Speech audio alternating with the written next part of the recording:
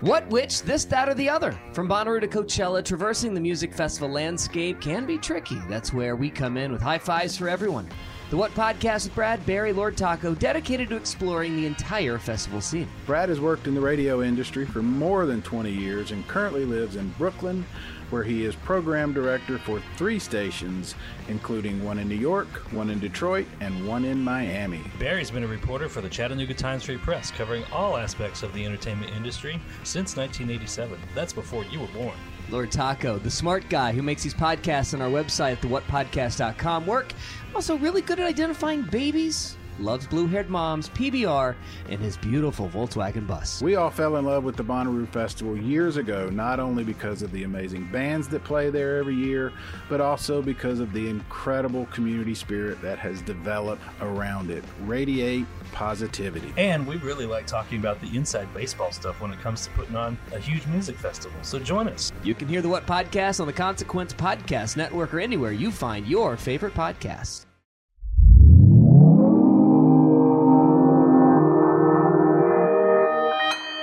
Consequence Podcast Network.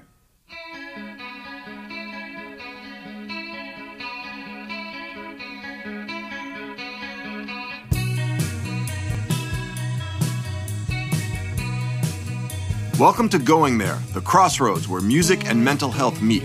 Presented by Consequence Podcast Network and Sound Mind Live, today we are talking with Xavier Amen de Frepales, otherwise known as the Grammy Award-winning blues artist Fantastic Negrito. His new single, Root City, is out now. Check it out at fantasticnegrito.com. And his most recent Grammy was for the 2020 album, Have You Lost Your Mind Yet? In their review of that album, American Songwriter said, his vision of blues is as eclectic and all-encompassing as Prince's was to soul. And they went on to say that his fresh approach is entirely unpredictable and that he's fearless. Well, Xavier is showing his fearlessness in another way by talking about a very difficult topic, narcissism.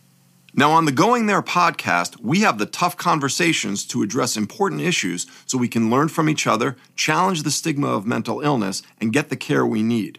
And right now, narcissism is perhaps the most maligned and stigmatized mental health condition that someone can suffer from. Narcissism is a process by which an individual carries with them a profound sense of shame, self-loathing, and emptiness. And in order to manage those difficult feelings, people who struggle with narcissism will engage in a variety of protective mechanisms. For example, people who struggle with narcissism tend to indulge in grandiose thoughts, where they may imagine themselves having unlimited power or being beloved by the world. Someone who struggles with narcissism may also have a very difficult time receiving any type of negative feedback and may either dismiss the feedback or react harshly with anger if they feel threatened. These protective mechanisms are designed to prevent an individual who struggles with narcissism from feeling that shame and self-loathing. But unfortunately, it often backfires and alienates rather than connects the person with others. And in our conversation, Xavier talks about how he has struggled with narcissism and how he is working to manage it. So let's go there and listen to what Xavier has to say. Xavier, welcome to Going There. Well, thank you very much for having me. How are you doing today? I'm doing all right. Now, let's just get right into it. You have talked about a very interesting concept, which is the idea of being a recovering narcissist. And narcissism is something that a lot of people are very interested in. They're interested in whether they struggle with it, whether there's someone that they're in a relationship who may struggle with it. And I just want to start off by saying, when you say recovering narcissist, what does that mean to you? Yeah, so, I do refer to myself as a recovering narcissist. It's my way to, make the space a lot easier for people. I really discovered it, after I woke up from a 3-week coma. I remember I was in a coma 3 weeks. I'd broken everything. My life seems like it was in peril and disarray. I was laying there, and when you're recovering from such a major accident, I had a lot of time to think, and I remember just thinking about everything that had went down. And, I'd signed this big record deal for $1 million and Jimmy Iovine and all these big players. And then I thought, you know what? I think it's me.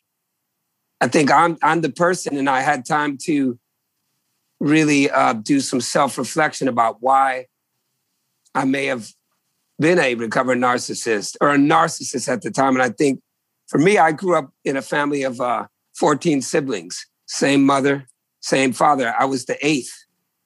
And, I'd never got any attention, man. I never got that that bond that you get with your parents. My mother was a very, very attractive woman. She was 33 years younger than my dad. And that's why there's 14 kids.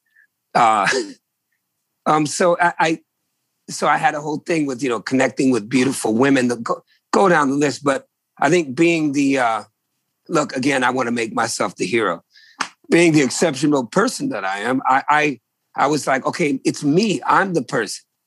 My parents were very religious, and they were like, God, God, God, God. I'm like, God?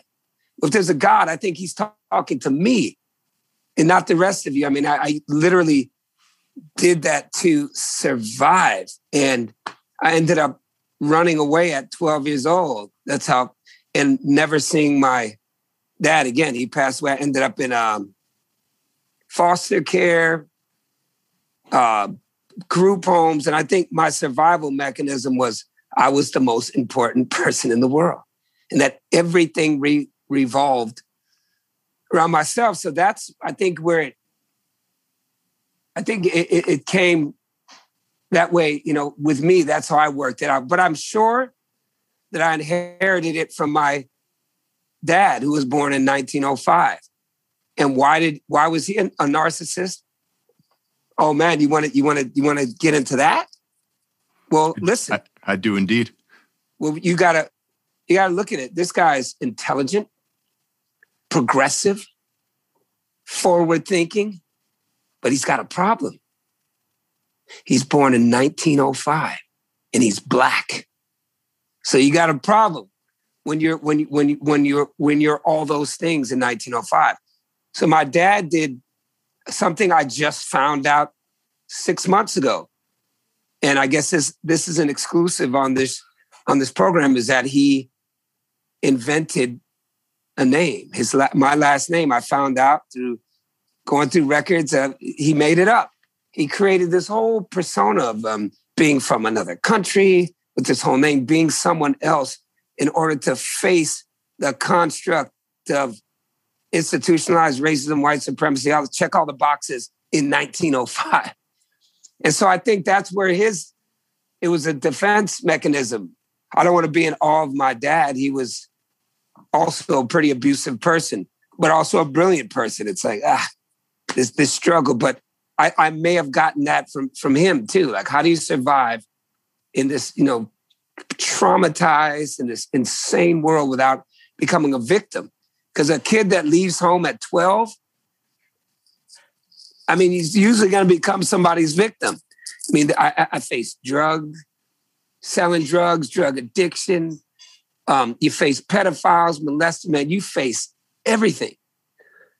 And I think I told myself that no one was more important than I was, that everything revolved around me as a survival mechanism, as a tool.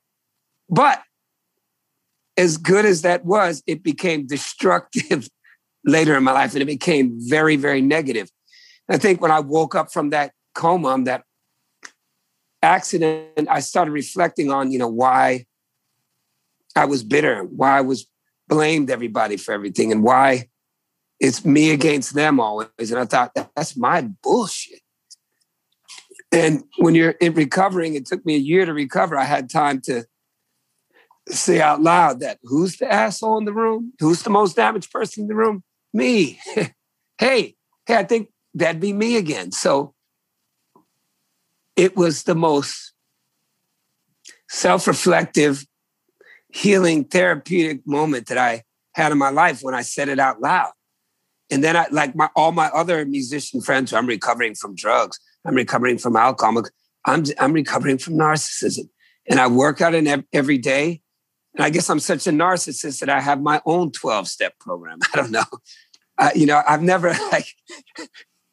never sought any type of help for it.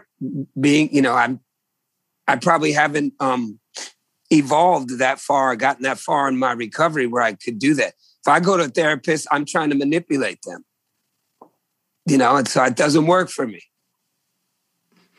One of the things that people, I think, fundamentally misunderstand about narcissism is that they assume that people who are narcissistic think they're amazing. And the core of narcissism is there's an emptiness, there's a shame. Yes. And I think that one of the things that is very difficult for people, especially when they see what you're describing, and I agree, is the defense mechanism, to empathize with that person around that shame, because they're coming at you with so many things that are different, with, like you said, grandiosity and anger and manipulation, that it's very hard. Self-importance. Self-importance. And it's hard to feel that empathy for someone who struggles with narcissism. But do you think you could take a little bit of time and just explain to someone beneath the defenses, what is that feeling at the core? You're talking about not getting as much attention and just what it feels like to have that emptiness, that shame that you're just kind of carrying around. You don't know what to do with. Well, I think, hey, it all comes from our parents. So I'm going to be saying my parents a lot. My parents, like most parents, they meant well. They were out of their damn minds. You can't, try to pull off what they did unless you're going to start a cult. I'm just like, hey, man, just start the cult. I can probably roll with that, But, my dad was born at the time he was born, let's go back to him. Think about how damaged he was inside, how society was telling him, you're nothing. It's different if you weren't. My dad was this brilliant mind. If we talk about him, you'll be like, whoa, the things he accomplished in his life. At that time, that's a handicap for a brother. And so he didn't want to, that hurt him. When he kept telling him he wasn't a man, that hurt him, man. That killed him inside. When you tell him that he can't do what other people could do when he was just as good at him, it killed him inside. So I always say something my grandmother said, obstacles become fuel. Your obstacles, it became his fuel. He, being, 14 kids, we're never on welfare. We're never on any government assistance. That was his fuel, his narcissism, his pride in a way. That was the good side of it. And I never thought about it until I was older, man. We never had food stamps. And he had his own business. We were the employees, underpaid and underfed. But the thing about that is that it became that because of the emptiness, because of the bleak island. You have to imagine being born at that point in the United States, and like, what would you have done if somebody shut all the doors? Somebody told you, hey, man, you suck. You're not good enough. Hey, 40 years ago, I could have sold your ass. So he dealt with that. My thing was, and it made him very religious. He was a devout. He converted to Islam, changed his name, met my mother when she was a kid, converted her, pissed off my mother's family were these Southern Baptists. And that's quite a bit of stories my grandmother tells me about that. But I felt like an outsider. I felt like I wasn't good enough. I felt like I didn't matter. Felt like everyone was better than me. I felt all those things. Being a freak, I was born in New England in the late 60s. And man, you were like, what? 14 kids and you guys are Muslims and you can't come to the Christmas party and you don't celebrate Easter. It sounds like nothing now. But back then it killed me, man. It killed me to have to go to school and sit in the classroom. Everybody, what did you get for Christmas, Johnny? And everybody, what did you get for? And man, they came to me and it was like, we suck. We don't have Christmas. People, you don't have Christmas? Like, maybe I was weak. I don't know, but that killed me. Well, what you're talking about, and, you're really talking about generational trauma to some extent, is there, there's so many different levels when it comes to something like racism. But one of the things that's more subtle is just not feeling seen, not having that constant, like you're talking about, that almost that attention where, listen, I just want the basics. Like, I'm here, I'm a human being. And if I do something, I just want to know that it's recognized as something. And things that if you get those, it's easier to combat narcissism to an extent, especially when you're younger. But if you don't get those, it's so hard to then understand a world in which you might get that. It's like, I'm not going to get these things. I got to do something. I got to not only be seen, I got to be super seen. Yeah, I mean, I'm hurting and I need this. This is my medicine. That's what it was for me, man. I'm hurting, man. You know, this is heavy, man. I'm carrying all this baggage. Like, you know, I remember, leaving home at 12. It was a big decision. And you see other kids' mothers picking them up to school and telling them, you have to be home at this time. And I slept in cars, abandoned cars. No one cared what time I came home. That's damage, man. That's pain. You know, I'm not part of it. I'm not part of your thing. I don't feel loved. I don't feel accepted. I don't feel nurtured. I don't feel cared for. So I'm gonna make life miserable for everybody. You know, and one of the things that's, I think, very difficult also to see when someone struggles with narcissism is that, look, you're just trying to figure out a way to get by. And in theory, it makes sense. If you feel badly, well, make yourself feel extra good. Make yourself feel grandiose. Make yourself feel really good, because that's what's going to compensate. And it makes sense in theory. And I guess the question I would have for you is, where does it fall? Where does it not work? Because in theory, it should make sense that would work. Doesn't work at all, man. That's, what works is the truth. The truth works. What works is inclusion. What works is openness. What works is vulnerability. That works. What works is love. Those things work. When you're saying and claiming all these things, and it's just, you're trying to fill up a hole. And guess what? It's a kind of hole that will never fill up, ever. And you're trying to fill it up. You can fill it up with drugs. You can fill it up with attitude. You can fill it up with abuse. You can fill it up with aggression. I learned that being in a coma 3 weeks. It ain't. We're trying to fill the hole up. I wrote this song that says that it won't until you can embrace honesty. I mean, old people are geniuses. They are our treasures, man. I mean, the truth will set you free. I mean, that's as old as dirt, but man, it's real. It liberates you. It's so interesting because, I've been working with people for years, and, narcissism is something that I deal with the people, with whom I'm working. And this thing that you're saying makes so much sense. And I never thought of it that way, because what's missing at the beginning is truth. It's like, I am here. Yes. You can see me. I am doing things. And the fact that you're denying me all these things, that's not the truth. But then you swing into this, well, I'm better than everybody else. I'm the greatest thing. I never make any mistakes. And right. You're right. That's also not the truth. So all you're doing is shifting. Yeah. You're just shifting. You're just shifting the lie around. It's a little bit. I guess it's a different kind of lie, but it's the same thing. That makes a lot of sense to me. That is so interesting. I was reading, or was I listening to something? Had to do with one of my favorite people in the world, in the history of the world, who's Muhammad Ali. I love reading anything on him. I like listening to. He's just a fascinating person. And on the program, someone was talking about your exact point, the Nation of Islam. And all that was, hey, you told these people they didn't matter. They were nothing. You're going to come and knock on their door and hang them from a tree, all the above. And so what they did is they took the Nation of Islam and say, hey, man, you don't accept me? Well, then guess what? I'm better than you. That didn't help, but it's an example of a defense mechanism that was used in the 60s.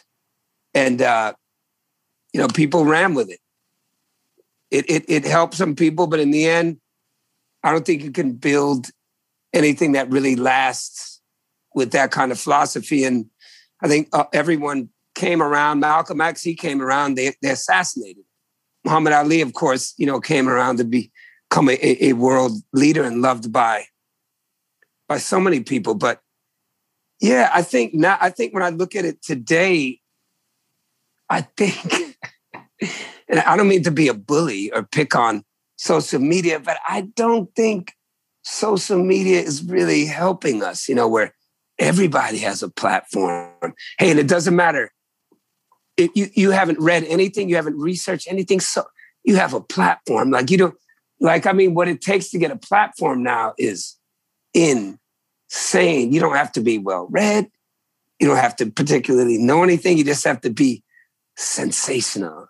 And I think that that draws parallels with the end of Rome, But I think it's a whole different type of, that's why narcissism, I call it the era of narcissism, the whole reality TV phenomenon. I think we elected a guy president, whether you love him or hate him, I don't care about that. But I'm saying we definitely, we love Kim Kardashian. I remember my son was like, "Why do people love Kim Kardashian?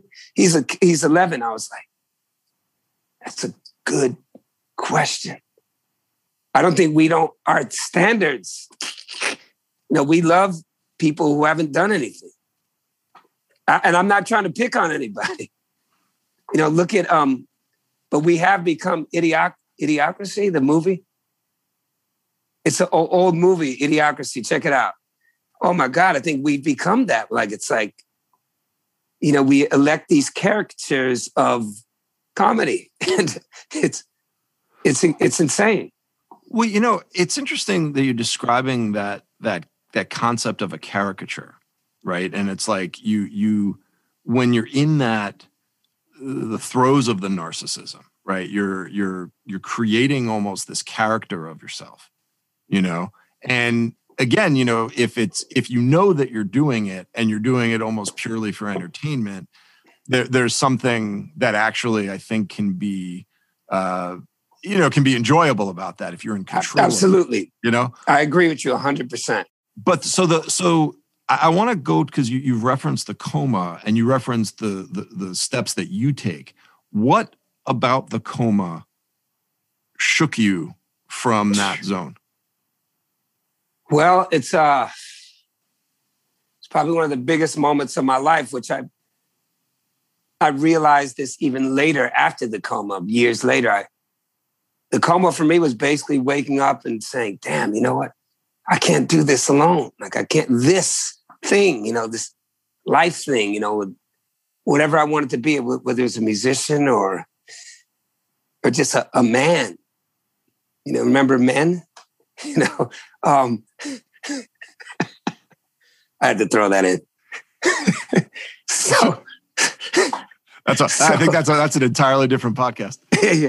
Yeah. So anyway, I figured out that, what?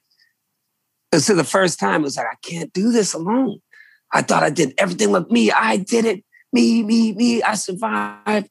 They put me in foster care. I survived. Amen. I fought off men that tried to rape me. And I'm telling you the truth, men, as a 14-year-old boy. So, it was always like me. And that's what makes, a narcissist, is those situations where you don't want to make yourself the victim. And again, if I'm listening to myself, I'm making myself the hero, which is a horrible trait and it's part of narcissism. But because it has something to do with survival again. I'm fucked up. But I want to tell you that I'm great because I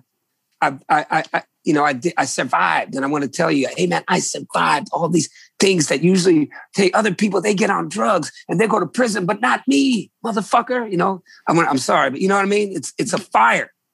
Yeah, no. See, but see, I disagree with you a little bit on that, because actually, for me, and this is one of the things when I work with people, I say one of the keys to recovering from narcissism is to give yourself credit when you do something that's important. Like I don't think recovering from narcissism means that you can't do anything that's important, or you can't give yourself credit, or maybe even a little bit of enhancement in terms of what, not saying that that's what you're doing, but it's like, so what if you did something good and you think it's great? I mean, I think fighting off someone who's assaulting you is an amazing thing, especially at that age.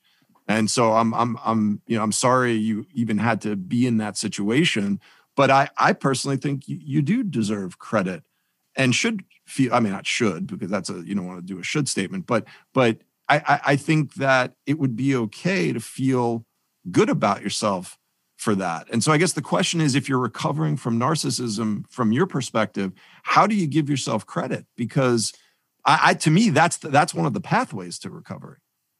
Yeah, maybe, I think what I'm doing is I police myself all the time.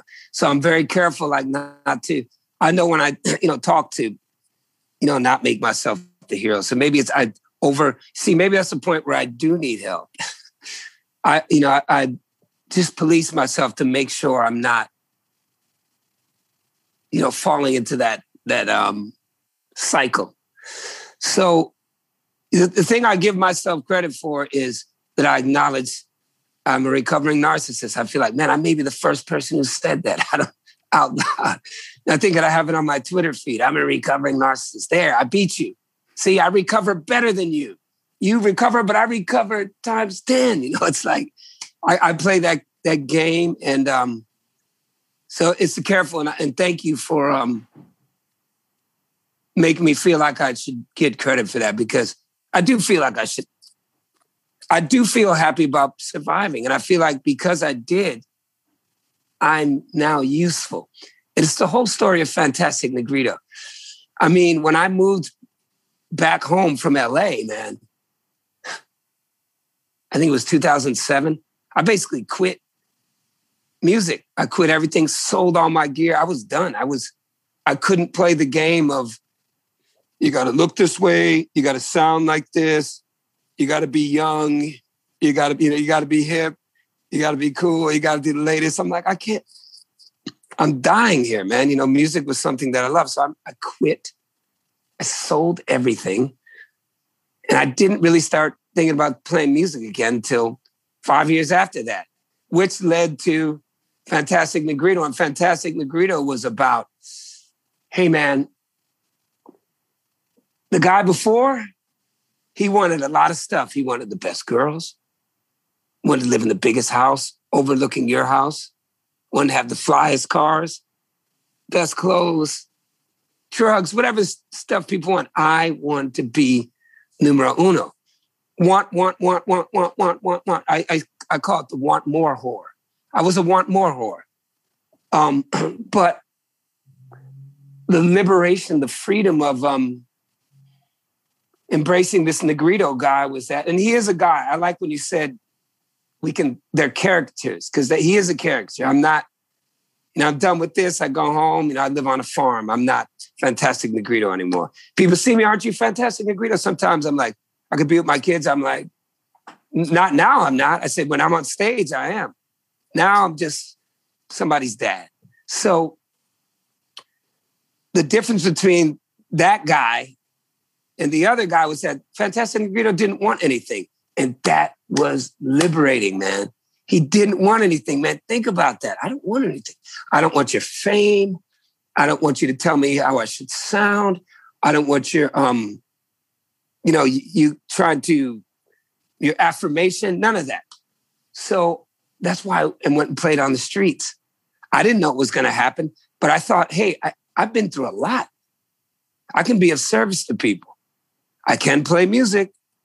If I go to the train station and I'm contributing and I'm giving up something, that makes me feel better, actually.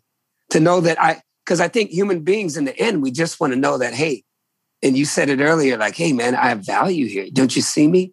Like, I fucking matter here. It's so big when you say that. I'm like, yeah, it's right. Yeah, and the more as you're talking, it's like what I'm hearing is that truth concept, because there's so many different ways of interpreting things. There's so many different ways that people can get in their own heads. But that simple act of I'm here to do something good for you. And I'm willing to love and I'm willing to be loved. I'm willing to help and I'm willing to be helped. That is, to me, that gets us close to the truth, whatever truth is.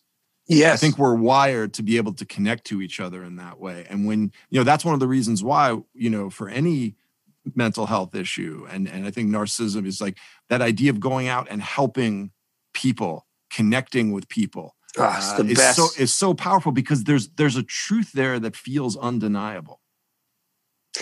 Yeah, and what you're really doing, man, I break it down to something really simple.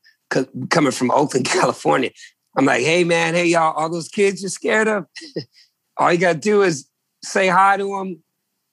Go to those areas that you speed through every day and get to know just one person there.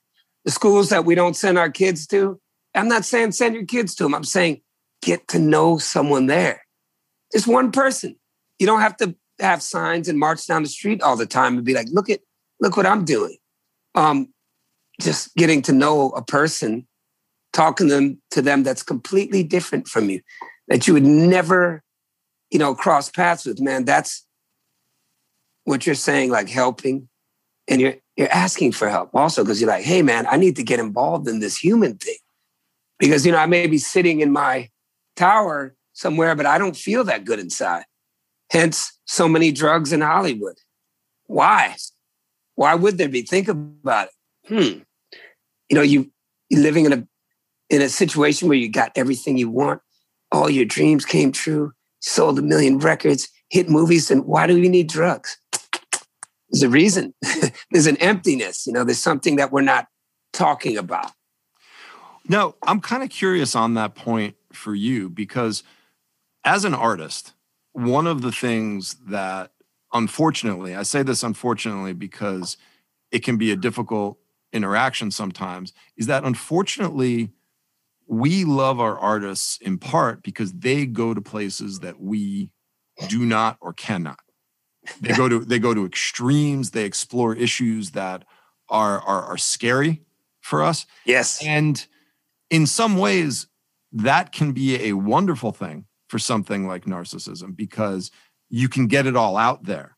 But it can also drag you in where you feel like, well, it's that razor's edge where it's like, am I in control of it or is it in control of me? Who's driving the car here? Well, that's where the separation is so important, man, of knowing that it is art. And it's not just all of you. Like what I say is I'm not Fantastic Negrito all the time. I'm him sometimes. It's like a superhero. You put on the cape and, hey, I'm here. Da, da, da, da, da. Look at my shirt, and you become that dude, but you got to take it off. And you got to go fishing with your buddy. You got to go have a beer with the homies. You got to take that off or it controls you. And wow, yeah. It's interesting. Like even Fantastic Negrito, I remember the day when I came up with that name, at that time I was like, experimenting. It was about 2014. I'm experimenting, coming up with concepts and, starting to play on the streets really. I think it was 2013 is when I started playing on the streets and like, oh man, I'm feeling this thing, life. Finally, something that I can connect to as a middle-aged guy. And I don't have to apologize for being a middle-aged guy. And yeah, no, I'm not cool, motherfucker. No, I play at front of the donut shop. I'll see you there. No, I don't. No, I don't need a genre. No. And I remember, people are like, oh, you're crazy. There's no way, all the things that they talk about, how you can't get things done. I don't talk about how I can't get things done. I talk about how I can get things done. So I remember I had this art gallery and I'm just being like this esoteric artist, man, living in Oakland. But no, I don't have a name yet. I'm in this room with these young, kind of techie intern people, whom some of them are still my friends to this day. And I had the epiphany came to me as I'm staring out the window in Jack London Square in Oakland, looking at the Oakland Tribune Tower. And I think, I'm Fantastic Negrito. That the moment hits me, if I make a movie That's what it's going to be. And I get up and I run into the other room. Hey, guys, these 3 young, hip people. I'm like, oh, I'm so cool. Finally. Hey, guys, listen, I got a name. What? Tell me you got a name for yourself as an artist. Fantastic Negrito. And I promise you, the 3 of them all let out a chorus of boos. Boo. We hate that name. I was shocked. Like, what? And I remember this one intern, young white kid named Jack. Hi, Jack, if you're out there. Do my best white impression. He goes, Xavier, he said, I study marketing, and Fantastic Negrito is a horrible name. Why, Jack? He said, well, white people, we don't like saying the word Negrito. It makes us uncomfortable. And then I thought, like, man, I grew up around Latinos. Like, I heard that all the time. I thought white people uncomfortable. That could be actually cool.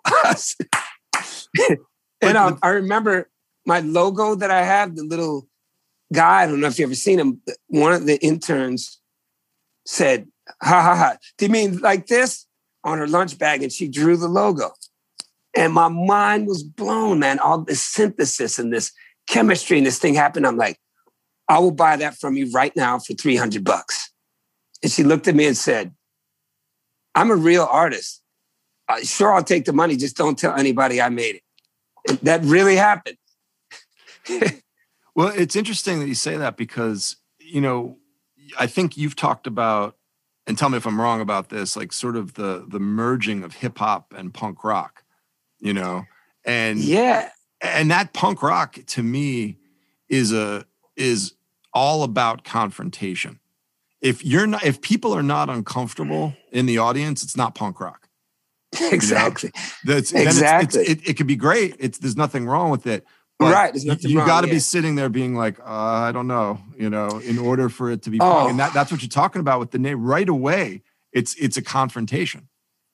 Well, I always say this thing. I go, hey, man, ain't nobody was more punk rock than Sister Rosetta. What's her name? Rosetta Tharpe? Yeah. Nobody was more punk rock than, Robert Johnson. I mean, I feel like these are the first punk rockers. I mean, at that time, getting out there, that art form, that swag, nothing was more punk rock than that. Than Little Richard. Here's a dude, a black man in the 50s that goes, you know what? I think to deflect all these people, I'm going to androgyny.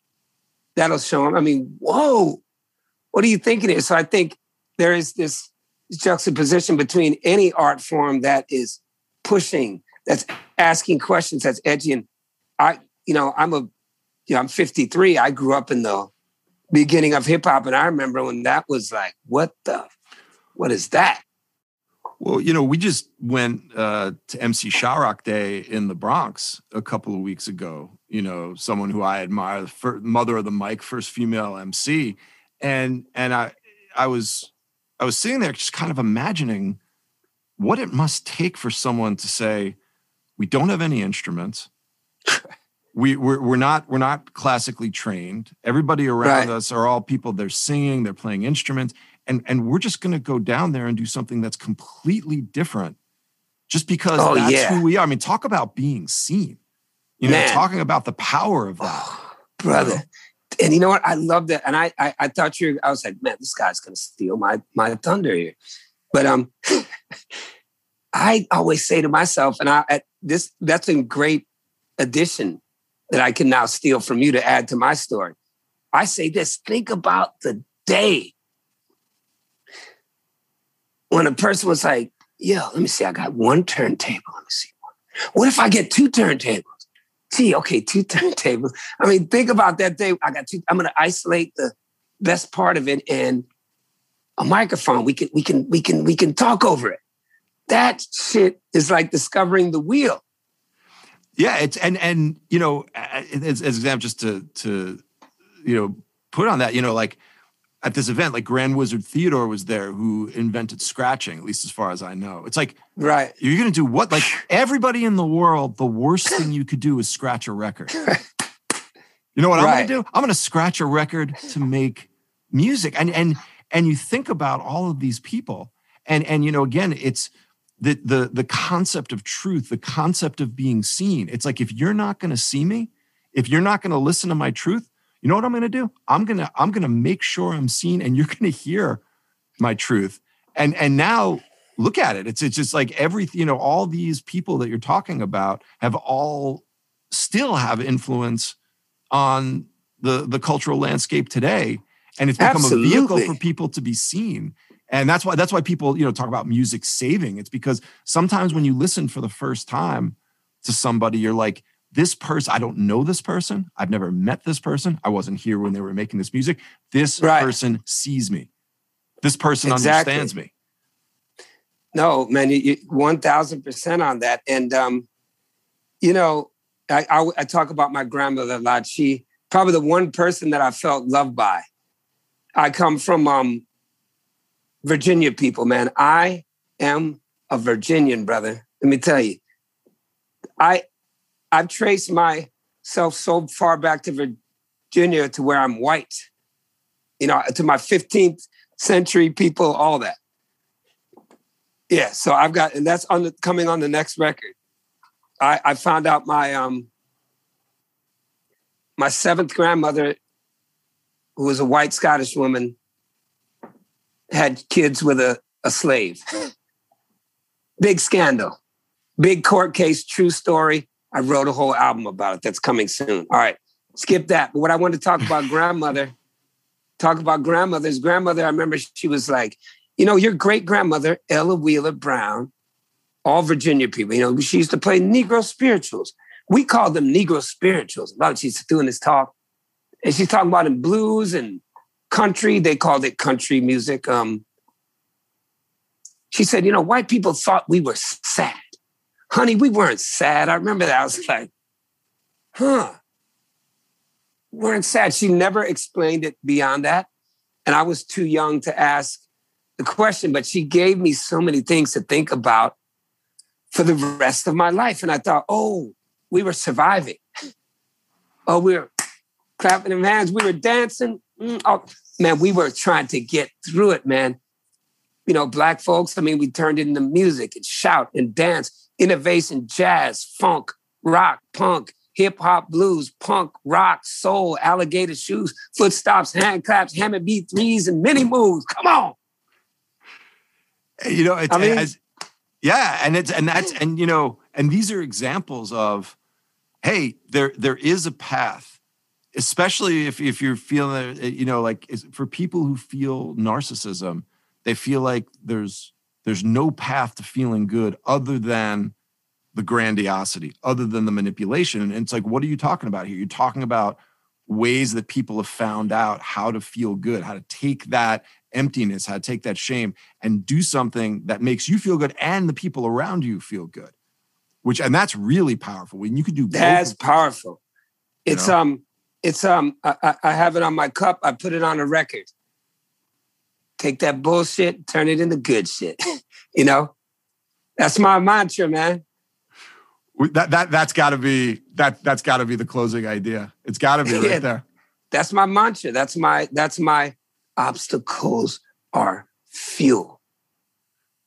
Exactly. Listen, I thank you so much for coming on the podcast and talking to me. These are tough issues, and I feel like I took something, definitely a truth concept. And there's a lot of things I took away, but that is going to stick with me for a long time. I appreciate you taking the time and sharing your story. It matters to me. It matters, hopefully, the people who are listening. I appreciate it. Thank you so much for having me on, man. Be safe out there, and I'll see you when I see you. So there it is. Xavier, otherwise known as Fantastic Negrito, talking about how he understands and manages narcissism. There's so much to take away from the conversation with Xavier. One important point is that he emphasized that he considered himself a recovering narcissist. And that's such an important concept for anyone struggling with mental health issues. The work of our recovery is ongoing, and we always need to be careful to continue to engage in healthy thoughts and behaviors as we go on in our mental health journey.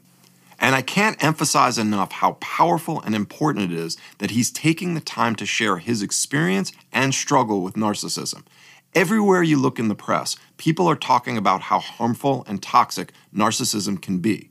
And while it's important to share those experiences, it's also critical that we remember that people who struggle with narcissism or any mental health issue deserve to be treated with dignity and get the care they need. And Xavier's sharing his story so openly will help people who struggle with narcissism feel less stigmatized and hopefully more willing to step forward and get treatment. I want to thank Consequence Podcast Network and Sound Mind Live for including me in this wonderful project, and thanks to Pete Wilson and the Rooks for letting us use their song, I Know. If you think that you struggle with narcissism or other mental health issues such as anxiety, depression, or addiction and are looking for help, please call the Substance Abuse and Mental Health Services Administration National Helpline at 1-800-622-4357. And if you're thinking about harming yourself and want to seek help, please contact the National Suicide Prevention Lifeline at 1-800-273-8255. You may also go to the Sound Mind Live and Consequence of Sound websites for more information. So be healthy, be safe, and be kind to yourself and others. See you next time at the Crossroads.